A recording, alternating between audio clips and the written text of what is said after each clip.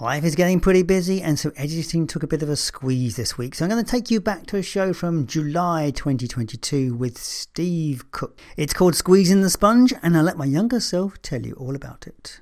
My name is Paul Harvey, and you are listening to Life, Passion and Business, a podcast born out of my desire to find greater meaning in life at the time when I thought there was none. Since that day, I have spoken to hundreds of people, and what I have discovered is that our story is everything. Because what we do, feel or experience is based on the stories that we tell ourselves. It's time to explore what it means to live a good life. How do we make this experience better? And more importantly, how do we lead the world to a better place? My eyes have been the most open is the different definition of happiness or success, because to one person, it's just more time off so they can do a hobby or whatever it might be. To another person, it's more money so they can afford to buy, whatever it might be. So I think that the employees have really opened my eyes to that. Our conversation is a little different this week, as there's no fall, crash or upheaval in this story. However, it is about good communication and the search for meaning and purpose. My guest on the program today is unusual in that he is younger than most. What makes him interesting is the third generation of a thriving family business, and the transition between father and son was without drama. Steve Cook was born in Oklahoma and has never left. As a child, he mirrored his dad and wanted to be like him. As he went to college, his dad became a restaurateur and Steve followed that interest in his studies. By the time Steve was leaving college, however, the family had sold the restaurant business and bought into the family racehorse feed business. So on stepping out into the world of work, Steve considered the various options before entering the family business. There's a lot of potential baggage when it comes to working with family. Our conversation is about that journey into the business, finding his feet up to the point where he took it over. The company is one of the largest feed suppliers in the USA, and that is down to the successful working relationship between Steve and his father. We talk about his challenges and, of course, the usual 5 questions. Steve did not say he was passionate about horse feed, but he is passionate about business and what it takes to run it well. And that's how we met. Steve is the host of the Better Business podcast. And as for the title, Squeezing the Sponge is his view on getting the most out of life. So let's join the conversation with Steve Cook. Just a side note before we join the program, there was a slight issue with the audio quality, a little bit of dropout on Steve's voice occasionally. So we've done our best with it, so I hope it doesn't affect your enjoyment of the program. I'm delighted to be with Stephen Cook. Welcome to the program. Thank you so much. I had research on you so I could know exactly what you talk about. You get into a little bit a lot deeper topics than I do on my podcast, so I'm afraid that maybe I'm not a deep enough thinker for this, but who knows. We're all deep, really. We're all deep, really. It's just that the point is this podcast is about you, the person. That's the most important thing. And and that's the journey that we're all on. And yes, you're probably a little younger than most of my guests on this show, and you'll have a story. And you are the third generation in a family business. And that was what intrigued me, because that's something to do. It's like, this program is about destiny in some way, and your destiny was mapped out for you. So we're going to explore that story. So, all right, tell us your story. Where did it start? Whereabouts on the world are you, and where did it all start for you? So I'm in basically as central of the United States as you can get. I'm in Oklahoma City, Oklahoma. So I'm in the central part of the central state of the United States. I grew up here starting out from birth, and then moved all around as my dad was kind of a corporate guy and moved all around as a kid, and then moved back here maybe in partway through grade school, and grew up around this area and really haven't left since probably grade school, as far as, living other places for a very long amount of time. Mm-hmm. And so kind of in a rural part of the United States, we're like kind of in the Midwest, and a lot of small schools and small towns and things like that is what Oklahoma is made up of for the most part. I'm guessing being it's so central, it gets very hot and very cold. It's very, very big difference. We'll get to well over 100, into the 105 degrees Fahrenheit during the summer. And then we'll get down to last year, we were in -10 for almost 2 weeks. It was a really cold. See, you need a bit of winter. sea around you. A bit of sea helps, it keeps you, it kind of balances things. Hey, stabilizes you a little bit. Yeah, it does a bit. So what did you want to be when you were a child? What was your dreams as a child? What were the things you were into? I don't know if every kid was like this, but I basically mirrored my dad's, whatever my dad was doing. That's what I wanted to do my whole life. So as he kind of changed jobs, that's what I felt like I wanted to do. And I don't know if that comes from him taking to work with him or whatever, but that seems like that was kind of my path, was always to do what he wanted to do. Well, when I got into maybe junior high and high school, he started to get into the restaurant business and left a corporate job and started to own his own business. And that was the most interesting to me, and I don't think anybody in grade school really thinks that deeply about what they want to do. But as I got into high school and college, I really wanted to be in the restaurant industry. Towards my end of my college career, he had gotten into the feed industry, and that's where I landed into the racehorse, performance horse. Bit of a jump from restaurants to horses, isn't it, really?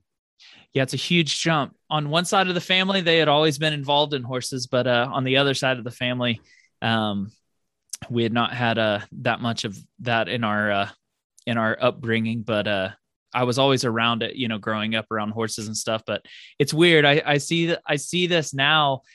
The city kids always want to be the country kids, and then the country kids always want to become the city kids, So I was kind of raised around horses and animals and stuff like that. So I wanted to get as far away from that as possible, all growing up. The grass is always greener somewhere else, isn't it, really? Exactly. That's exactly right. But yeah, so I mean, you've given me a bit of an open book here, because like you say, you followed your dad, but you must have had some things that you enjoyed doing. You must have had some things that you liked when you were younger. Yeah, I was all about sports growing up, but as I got probably, I think it was my sophomore or junior year of college, I read a book, Paul, and even through school and all that, we had to do required reading. I would always cheat and do the Cliff Notes version, and get the summary or whatever. And I had never actually completed a book till I was pretty late into college, and I read my first business book, and that's where I kind of really started to feel like I really wanted to have my own business. And that's where my passion kind of left sports. And I was always kind of involved in sports or wanted to have something to do with sports all growing up. But I really just kind of started finding more of a passion towards business and things like that, towards when I got to maybe a junior, senior in college. Mm-hmm. So what happened? I mean, you obviously left college and went into the working environment. What did you go and do? Yeah, so I think that was probably one of my biggest choices, maybe my junior or senior year of college. It was that's when you really have to figure out, what you want to do with your life. And at least in a career aspect, because a lot of pressure is put on you to go to career fairs or, start lining up a job for when you get out of school.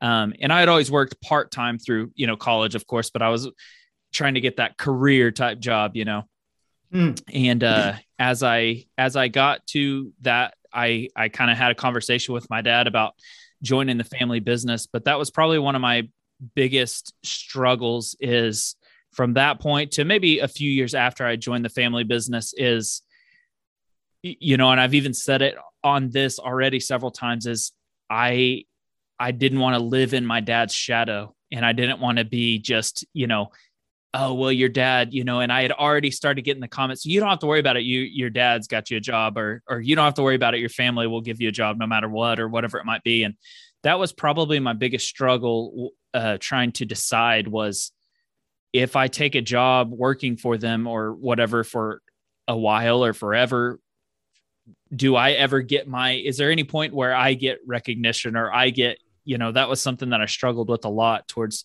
trying to figure out what I wanted to do with my life.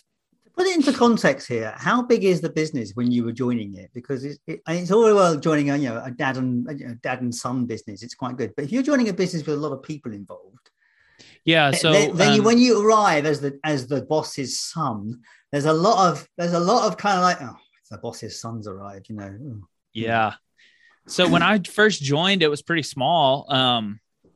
They had just taken over this. He had sold all his restaurant side of things, and had just bought this from my grandpa, which made it, of course, second generation. And he had bought it from my grandpa, and it was one location. And just to put it in like revenue perspective, it was doing less than $1 million, maybe 700,000 in sales, something like that, between there, and had 5 to 7 employees, something like that. So it's pretty small. We'll be passing like 10 million in sales this year. So we've grown quite a bit. That's a lot of oats since that time. Yeah. So we sell a little bit of feed. You obviously grew the business with your dad, by the sounds of it. Yeah. So he's not involved anymore. We kind of had a trust period of he was very involved when I first started, for a year or two. And then I think we doubled within the first year or so in sales, and then continued to double. And that's when he was kind of like, the more I'm away, I think he said, the more I'm away, the better it does. So I'm going to try to get out of your way a little bit more. So he's never been it was amazing. He's never been a control freak or anything like that. So that was fun to get him to say, I don't want to be involved anymore, and kind of pass the reins in that perspective. That's nice, isn't it, really? Because I mean, you often see in terms of father and son, that those relations, particularly in business, that they never want to quite let go. Yeah, it was and that's something I don't want to like pat myself on the back, but I think he did it smartly too, in the sense that he was very clear at communication, and treated me as a son. Like, he would say, "You're my son. I want you to do well, you're my son," but he said he would treat me as an employee, in the sense of clear communication. And and I've seen that in other families, that the communication is something that can really cause that tension. Instead of having a 10 or 20 or 45-minute discussion about, hey, this is bothering me, or I'm worried about my future, or I feel like I'm getting ripped off, people will, be scared of having a 10-minute conversation or a 20-minute bad conversation, and have a 2 or 3 or 10-year relationship, strife that causes a rift in their family for who knows how long, because they don't want to have a 30-minute conversation. And I'm so blessed that he would have, very tough conversations, and everything we did, he would write out in an actual, and it would be, we're not going to sue one another. It would just be this is what I'm saying. He'd write out a contract or whatever it might be of, this is what we're agreeing on. So he treated me as an employee in that aspect, though he wasn't like, don't call me dad, or, it was just he treated our relationship in the work environment very professionally, and was overly communicative. And that was like something that I've taken. I took it for granted for so long. I thought that that's how everybody did things, but now being older, I see that's half the problem. That's the biggest problem in every business, is the communication between people. And I guess one advantage you did have is that your dad bought the business from his father, and he wasn't the founder. Because I think that's the other thing you find is when the founder has a business and is still around, it's quite hard for the founders to let go. That's true. Yeah. That could have been one of the best things that maybe we had an advantage on, is he wasn't, I started this from the ground up. So maybe that helped in that aspect. But yeah, I see it so often, Paul. It's something that drives me crazy, that people will have that inability to relinquish control or whatever. And it's like heartbreaking, because it could be such a fun, me working with him or both of my parents, really, it was such a fun relationship, because we had it was easier to talk about things, or we've always had that clear line of communication. And it breaks my heart that some families hate each other because of work. It's like, it's such a hard thing to see from the outside looking in, of like, why don't you have a conversation and tell them why you're miserable? It's, I don't know. It's so tough for me to, but it's a change, isn't it? Because it's like, a small business, as you say, your business was like, $500,000 thereabouts, and then $10 million. Those two businesses are very different animals. True. They're very different animals. And sometimes for someone involved in that, it's very hard to see that move. I've Yeah. spoke to so many people who have struggled with bosses or with people, in business where the owner cannot encompass the change. They cannot encompass the growth in their heads. And so they keep trying to pull it back to what they can control, what they recognize. So Yeah. it's well done for getting beyond that. I want to say well done for all of you to actually be able to see that. Yeah. And I try to, it's one of those deals. It's like, it's fun to like, pat yourself on the back or whatever, but it's something that I feel like, I've taken for granted that I was raised not only in a great environment, but I thought that everybody was raised talking about margin and P&Ls and all that stuff. It's just something that I thought was natural. And as I got into high school, I would be talking to friends and they're like, I'm not really sure what my dad does. I'm like, what? Like, it just blew my mind that somebody doesn't even know what their parents do for a living, much less, know the ins and outs of their business. I think my son could say, but I think he'd struggle to know what it is. I mean, he knows what it is, but I think he would struggle to work it out on some level. I think he sort of knows, but yeah, I know what you mean. Sure. I think it's, but let's face it, most kids aren't interested in what their parents do. True. That's true. That might be unique in and of itself. So where's the passion in all of this for you? What gets you out of bed? I think like probably my biggest thing that I'm passionate about is, this is going to blow your mind, Paul, but we're one of the largest feed stores in the United States as far as, selling certain brands of feed and things like that. And I don't have any animals.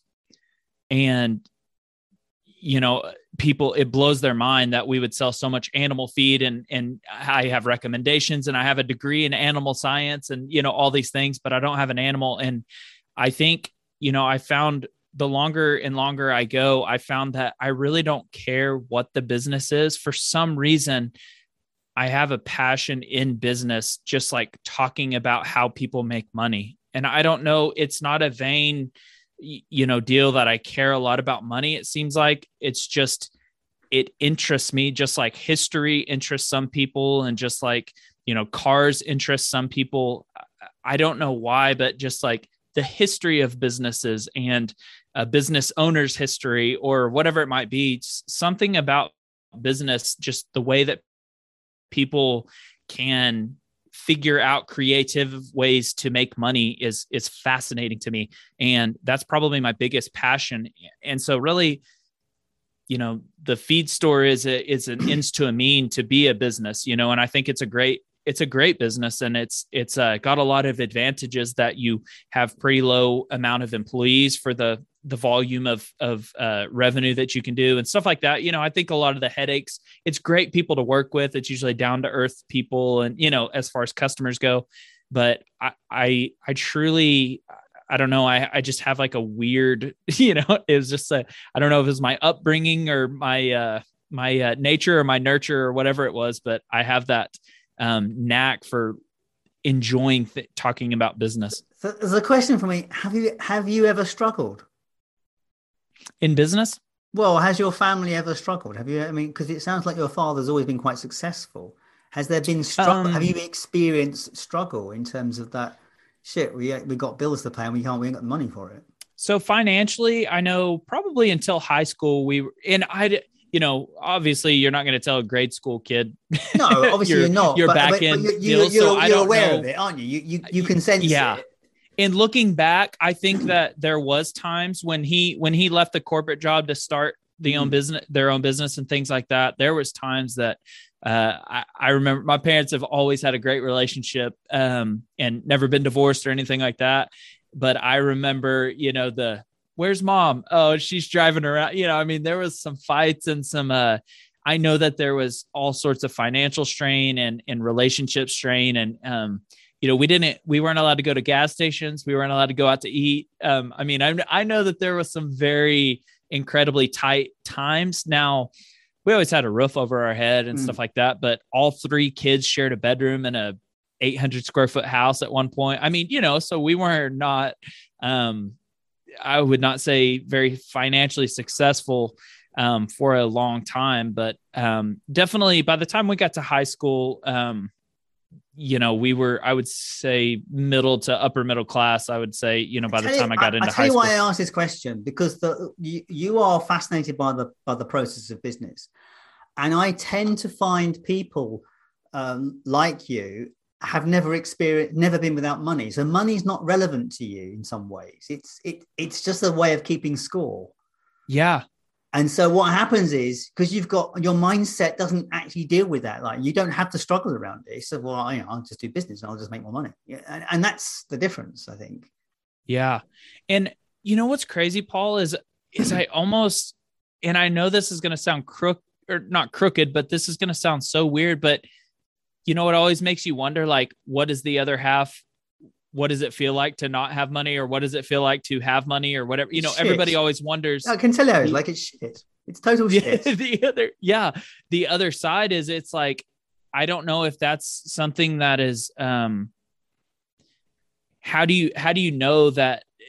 Is it because I've been raised around it, or is it because, I guess it goes back to the nature or nurture thing. I wonder why that is, that I enjoy talking about that, or doing business things and stuff like that. I don't know if it's because I was raised around it, or because that was, something in my genetics. You've seen the journey. You've been exposed to it. You've had this mindset built around it. You've seen the success that your father did and in what he did, and you've seen the struggles he had, maybe not aware of them, but you've seen them. Yeah. And you've got to the point where you can go through that. That's just it, really. It's the luck of the cards that you had. I mean, I've worked with some businesses that were very marginal. And I've got some friends who had a business a couple of years ago, and they were so tired, they went into receivership with that business. And it was the biggest mistake they ever did. They're being chased. And they went into receivership with a massive order book. They had money, but they just didn't have the energy, and they didn't have the cash flow to satisfy the orders they had. They had nearly £1 million of orders sitting on the table, but they couldn't find anyone giving them any money to actually do it. Huh. That's the absurdity of it, really. And, so, yeah, I've known some people that really have suffered with chasing or trying to put the money side right. Right. Yeah, and I don't know the answer. It's either one or the other, really. And it's about, at the end of the day, it's about mindset. If their mindset was in the right place, they could have got through that, but their mindset wasn't. Yeah. And do you think that, oftentimes I've wondered, like, with employees and stuff like that, do you think that, let's say percentages, because obviously I think, when you look at somebody like me, was I given a way better opportunity than a lot of people? Yes. So did that give me a leg up to, jump higher? Of course, I don't deny that a bit, and I'm grateful for that. I don't deny that, though. But let's say that I was homeless when I graduated from high school and had, nothing. Do you think that I would go from zero to, let's say I was in the same business? Do you think I would go from 0 to maybe 1 million? And that would be an incredible feat, going from 0, you know what I'm saying? But do you think, I guess my question is that I know that people have different launching pads, but do you think that no matter where somebody is at in life, the mindset that they would be successful, or do you think that a launching pad, if I didn't have that launching pad, and of course, just talking about me is an easy example, but do you think if somebody doesn't have a launching pad that they're doomed for failure? Or do you think that a launching pad is just a place where you start or go from? It's a bloody good question, isn't it, really? And there are several ways of answering it, really. I mean, there's got to be opportunity around you, hasn't there? That's the point. There's got to be opportunity. So that's the thing. And you've got to have access to that opportunity. There are tons of opportunities around us, but sure. It's like, and it's getting harder and harder to find the audience. Once upon a time, you could go and knock on doors and get a job. You can't do that anymore. You go and bang on doors, get a job. Yeah, feel like, you go online. You find it really hard to go and get a job these days without actually having an address and a phone. Yeah. It's a very different world. I don't know. I don't know the answer to that one. I think you've got to look at it from a perspective of other countries, haven't you? Yeah. Yeah. And that's another deal too. Like, America might be completely different than, a lot of other different countries. And I don't know how, I know that the class, when you're talking about lower class, middle class, upper class, or whatever, however you different countries call them, I know that matters too, depending on what country you're from and stuff. But I mean, being on this podcast has given me an opportunity to talk to people from all over the world. And I haven't spoken to enough people from other cultures. I mean, I spoke to people from Australia and the US, Canada, and the UK, and a couple of Indians, but not enough people from other cultures, I think. I think it's very hard in those other cultures, in particularly in where poverty is normal. Sure. That's difficult. Yeah. Because you're with a bigger audience, fighting over the same stuff. You're all looking for that opportunity. Exactly. I no way of answering that, is it really? I think mindset is everything. I mean, if you've got the right mindset, then what happens is, if you're not making it somewhere else, you move, don't you? Physically get up and go somewhere else. Yeah. And there's the thing, you and I have the opportunity to go anywhere we like, pretty much. Sure. I have less opportunity now after Brexit, but you know, once upon a time I could go all across Europe and do what I liked. Now I can't. Sure. Yeah. I mean, yeah, I can, but it's a lot harder now than it was. Of course, yeah. And you can go all over the US, so you've got opportunity yourself. You've got mobile, you've got mobility, and you can go where the money is. Exactly. You go to a place like China, you can't leave one city to another without permission, pretty much, as a Chinese person. Yeah. You can't get into Shenzhen. It's a locked border. I mean, Shenzhen is an amazing, huge city, but because everyone wants to get into Shenzhen to make money, they keep the locals out. You can't come in. And they have to, otherwise a billion people would turn up at his door. That's the problem. Yeah. Yeah. I think where you're from might make an incredible, and that's the thing, man. 50% of your battles were won before you were born. That's so true. That's true. So all right. I mean, clearly you've been successful. You've got this amazing opportunity around you, and you're making the most of it, and you are thoroughly enjoying it. So how do you define success these days for you? What does that mean to you? I think what maybe stresses me out about success is that idea of, I'm not bashful about admitting the amount of opportunities that I've been given. And the thing that I think is the most heavily defined, or the best way to define success in my mind, is the idea of a sponge. And, is my sponge at the end of my life, or, whatever you want to call it, completely dry?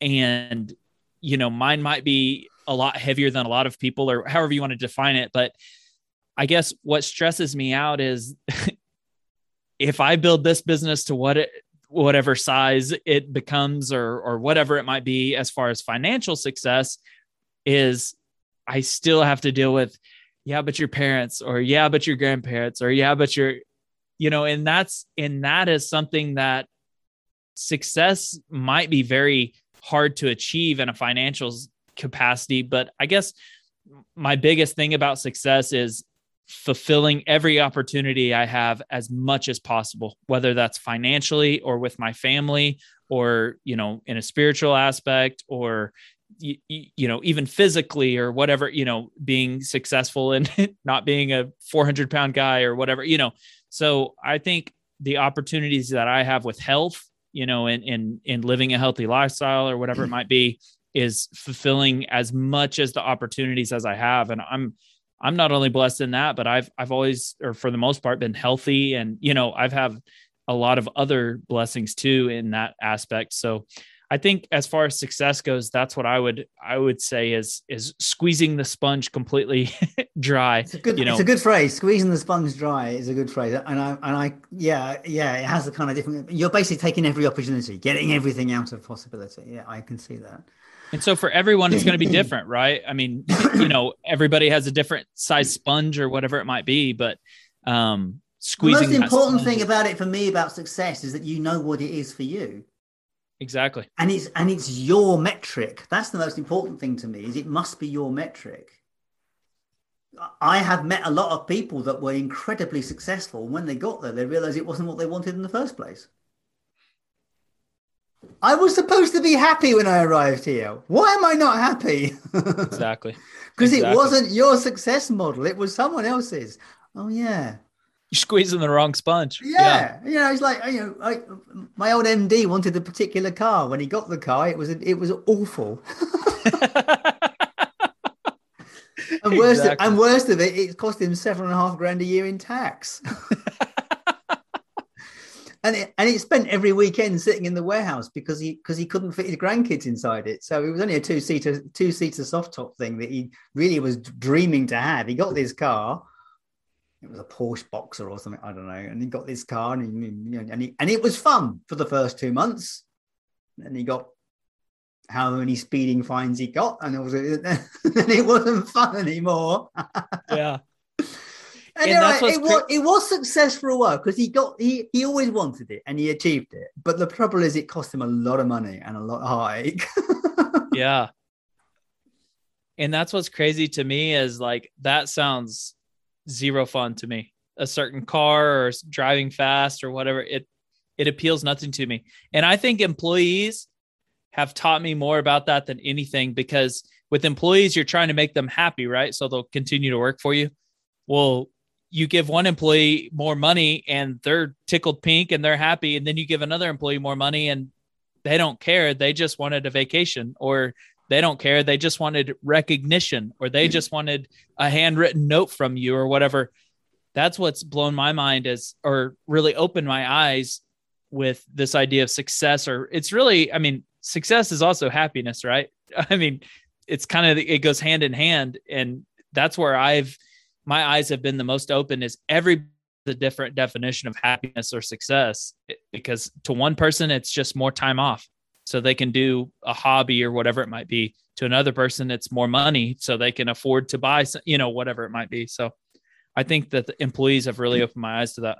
It touched on an interesting subject of that thing, because it's this thing about, what are humans for in a way. And if you'd have asked that question like 60 years ago or something, or sort of, maybe 70 years ago, most people would have stuck by the answer from the priest, which is the glorification of God.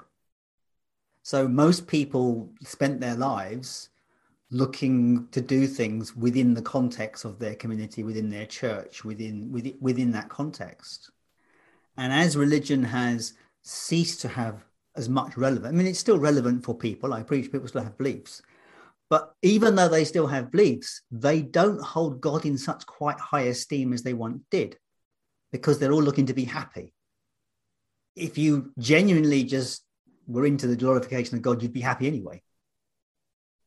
So what happens is we're now all seeking this thing that we can't really identify. Happiness. And as you discover, for some people it's more time off, some people it's more money. For some people it's a note, some people, and that's the journey that we're on. We're in this weird place now where humanity doesn't quite know what it wants. And I think, have you read the book, The Happiness Advantage? I know of it. Sean Anker, isn't it? Yeah.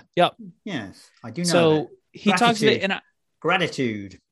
Yeah. And he talks about not only, I can't remember the exact phrase that he uses, but when you boil it down, like all the studies of why is this third world country happier than one of the wealthiest cities in America or whatever, he studies all these different phenomenons of how could this person or this group of people, when you look at them, be happier than this other group?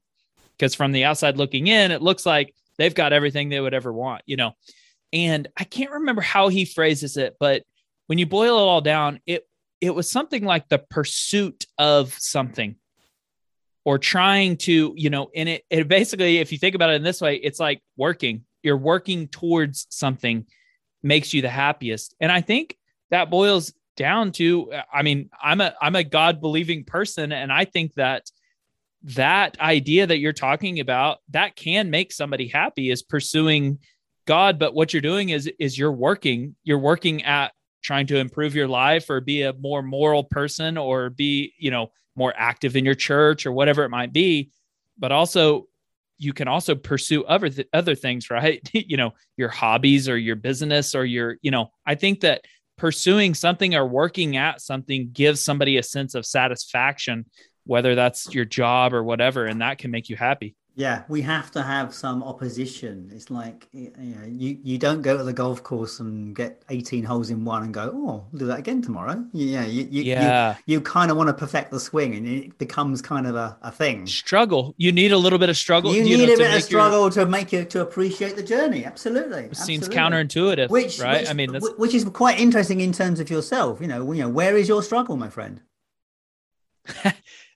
maybe that's why I like business so much, because I Maybe it get my is. teeth kicked at, I get, I get embarrassed or get, disappointed or whatever in new ideas and stuff like that. Now I try not to over leverage myself where it puts me out of business or go bankrupt or whatever, Yeah.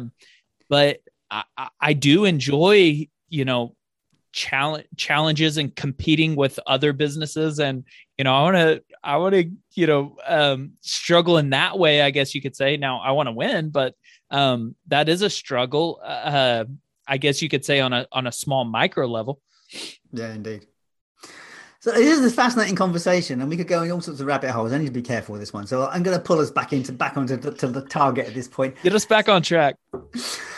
So what is it? How do you see contribution?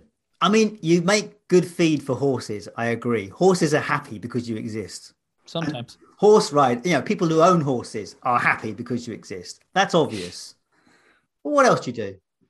It's a good question.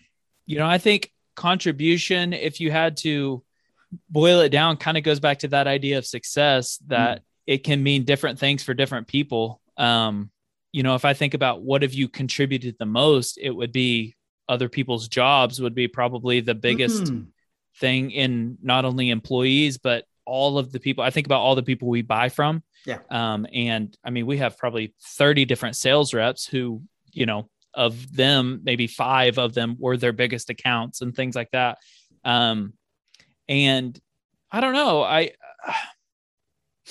don't know. I think contribution kind of comes back to that same deal. It's different things for different people. What does it mean? What is it for you, though? How do you see yourself contributing to the world? You may have to think about that one by the sounds of it. I got to think about that. Okay. I know you do contribute because obviously as you say, you employ people, you've built a business, you do stuff, you have a podcast, you do things in the world and you share your knowledge. So clearly you do contribute, and it's about you recognizing those contributions, I think. What about contributing? Sure. What about contributing to yourself? I think contributing to myself, like where I am the happiest is when I'm, and Paul, I can't remember if I read this in a book or I heard it on a seminar or whatever, but you know what? I think it, do you remember Tony Robbins, or do you know Tony Robbins, a speaker? He said, it was a practice or whatever you could do when you think about your life, 30 years from now, and you think about your ideal life, and whether you write it down or just think about it or whatever, but you are the happiest when you are going towards that ideal life. And at any time, if somebody is not happy, it's because they found like they've either had something that's blocking them from getting to that, or they've got this idea that they might not ever be able to achieve that.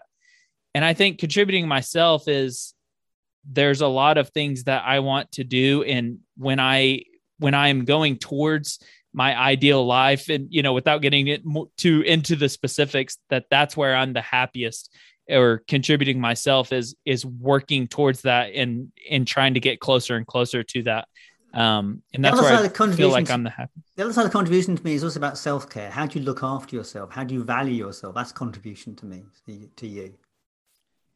I think looking after myself, I think about my moral part of my life, that, not getting, this sounds weird, but not getting too wrapped up in myself, that I'm checking myself, am I helping other people? Am I being a good husband? Am I being a good father? I think that's probably one of the best things that I have to check myself constantly. But as far as self-care, I find myself out in where there's away from technology and things like that. I do a lot of camping trips and hunting trips and stuff like that. That's probably where I'm the happiest, contributing to myself, or self-care, or whatever it might be. is doing things like that. Yeah, I mean, we all have to find our own route through. For me, my routines is a daily routine. I do various things in the day to make sure that I keep my mind focused on what I need to keep it on and to keep myself healthy. And what I found, and I work on my own. I live on my, I live with a family, but I spend a lot of time in my own company. And what I found is that I can get, if I have a day which doesn't quite work, I can find myself sliding down the slope in terms of my own good thinking. So I have to have a process which keeps me moving upwards. That's me. That's how I work. So, and each of us has our own process, our own systems. Yeah. I think, and two, it's probably your state. You probably have to challenge yourself to talk to people more or to reach out to other people, or, working by yourself all the time. You probably have to almost go the other way, where I never sit in silence or never have a moment of silence beyond, unless it's very intentional. So it's probably a little bit of balance too, that you always have to balance whatever the opposite of what you deal with the most. Absolutely. Yeah. So what's the one question you like people to ask you? I think that probably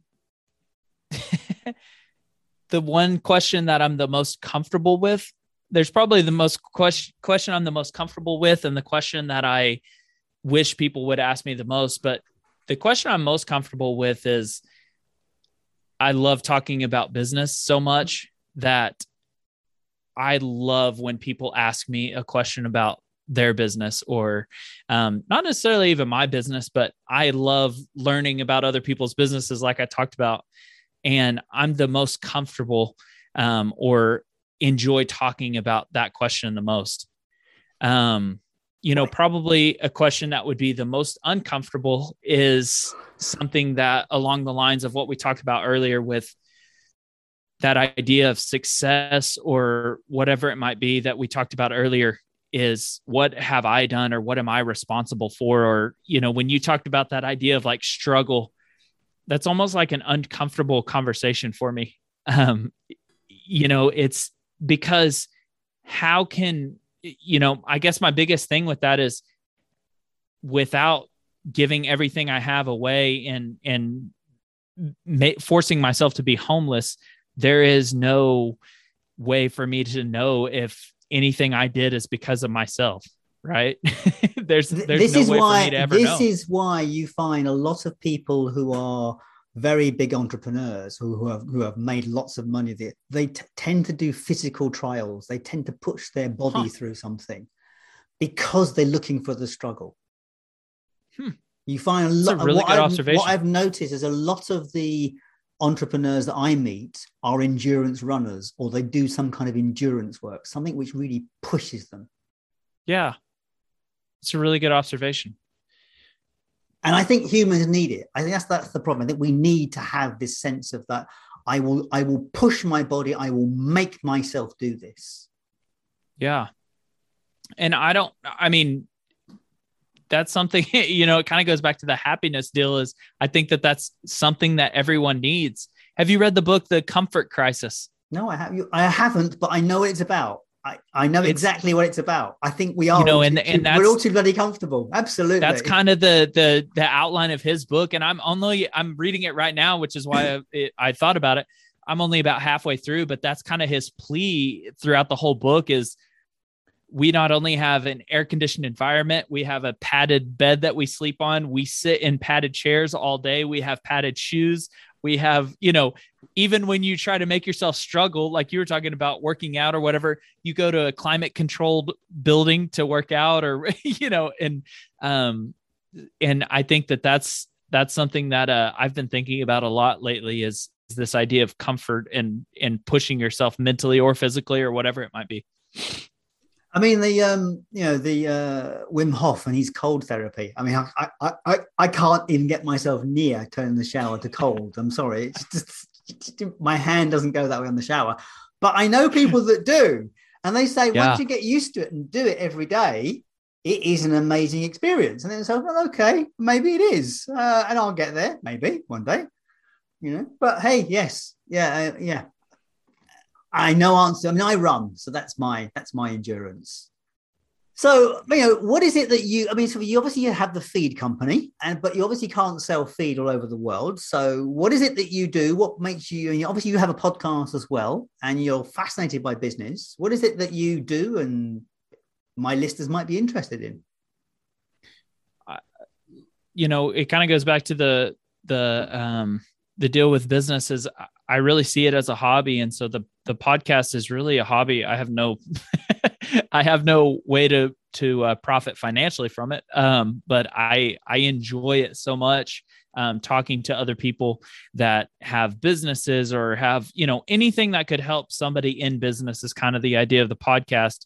And that's probably the biggest thing that I have that is a passion of mine, that can be access to people outside of 20 miles from our store like we do with the feed. That's probably one of the biggest passions that I have around what I'm doing right now. That's accessible from outside of a 20-mile radius of central Oklahoma. And what's the podcast called? Podcast called the Better Business Podcast.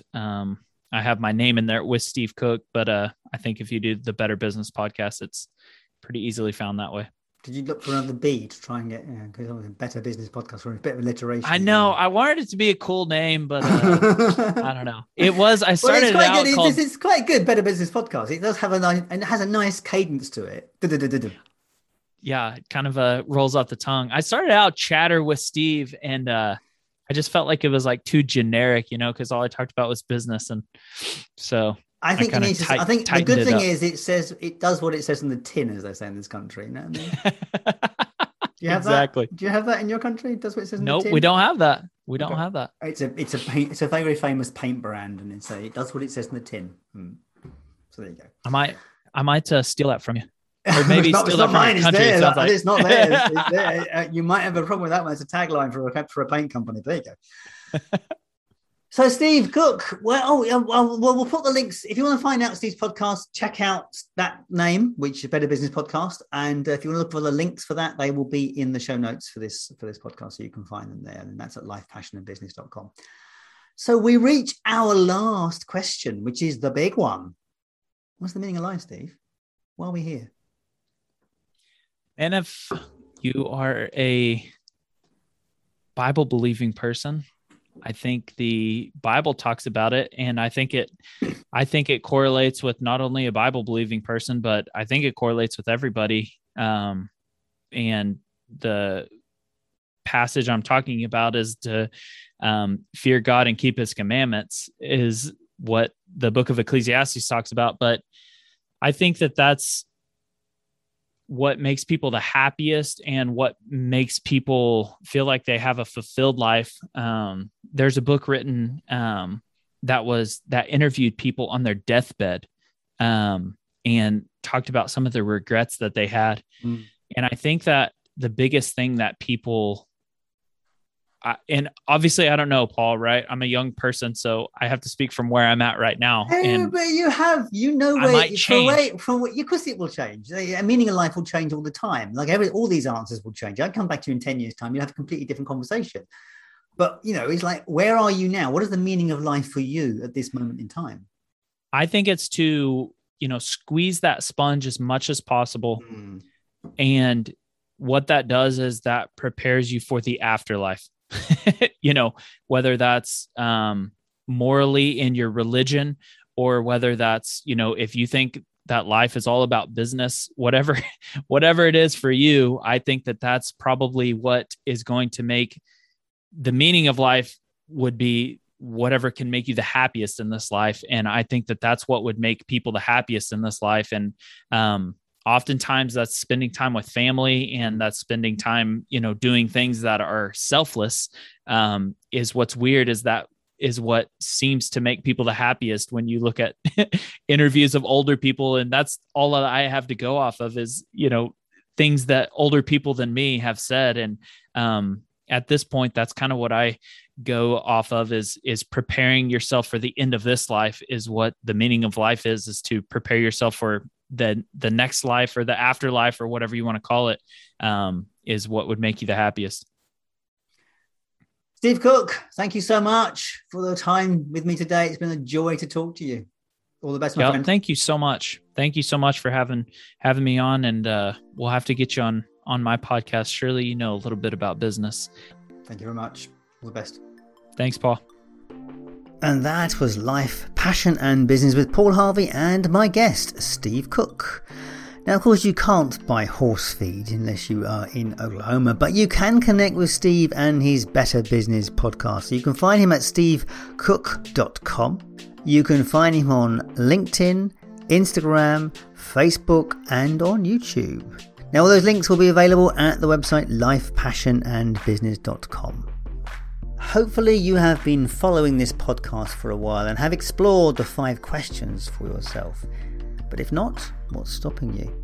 You know, after hundreds of interviews, I can say with a hand on my heart that having answers to the questions about our passion, a picture of success, an awareness of contribution, thoughts around the one question and a sense of what it all means, that is the path to a good life. Now look, you don't need me to tell you that our world is changing faster than at any other time, certainly any time that I can remember, and we must be sure to know who we are and what we want out of this journey, because we will not get it unless we choose it. So please give it some thought, because your future depends on it. And if you'd like some help with that process, do check out the resources tab at lifepassionandbusiness.com, where you will find the 5 questions ebook and worksheets. Now, this stuff is packed with exercises to help you on the journey towards self-discovery, and it's at the amazing price of just $12.99. So do check that out at the resources tab at lifepassionandbusiness.com. Now, finally, has this podcast been useful to you? If so, please consider giving us a 5-star review on the app of your choosing, and of course sharing it with a friend, because that's how people like yourself find good podcasts. And that's it from me until Sunday. As always, thank you so much for being here with me on this journey. I so appreciate your time and attention. I'll catch you next time. All the best.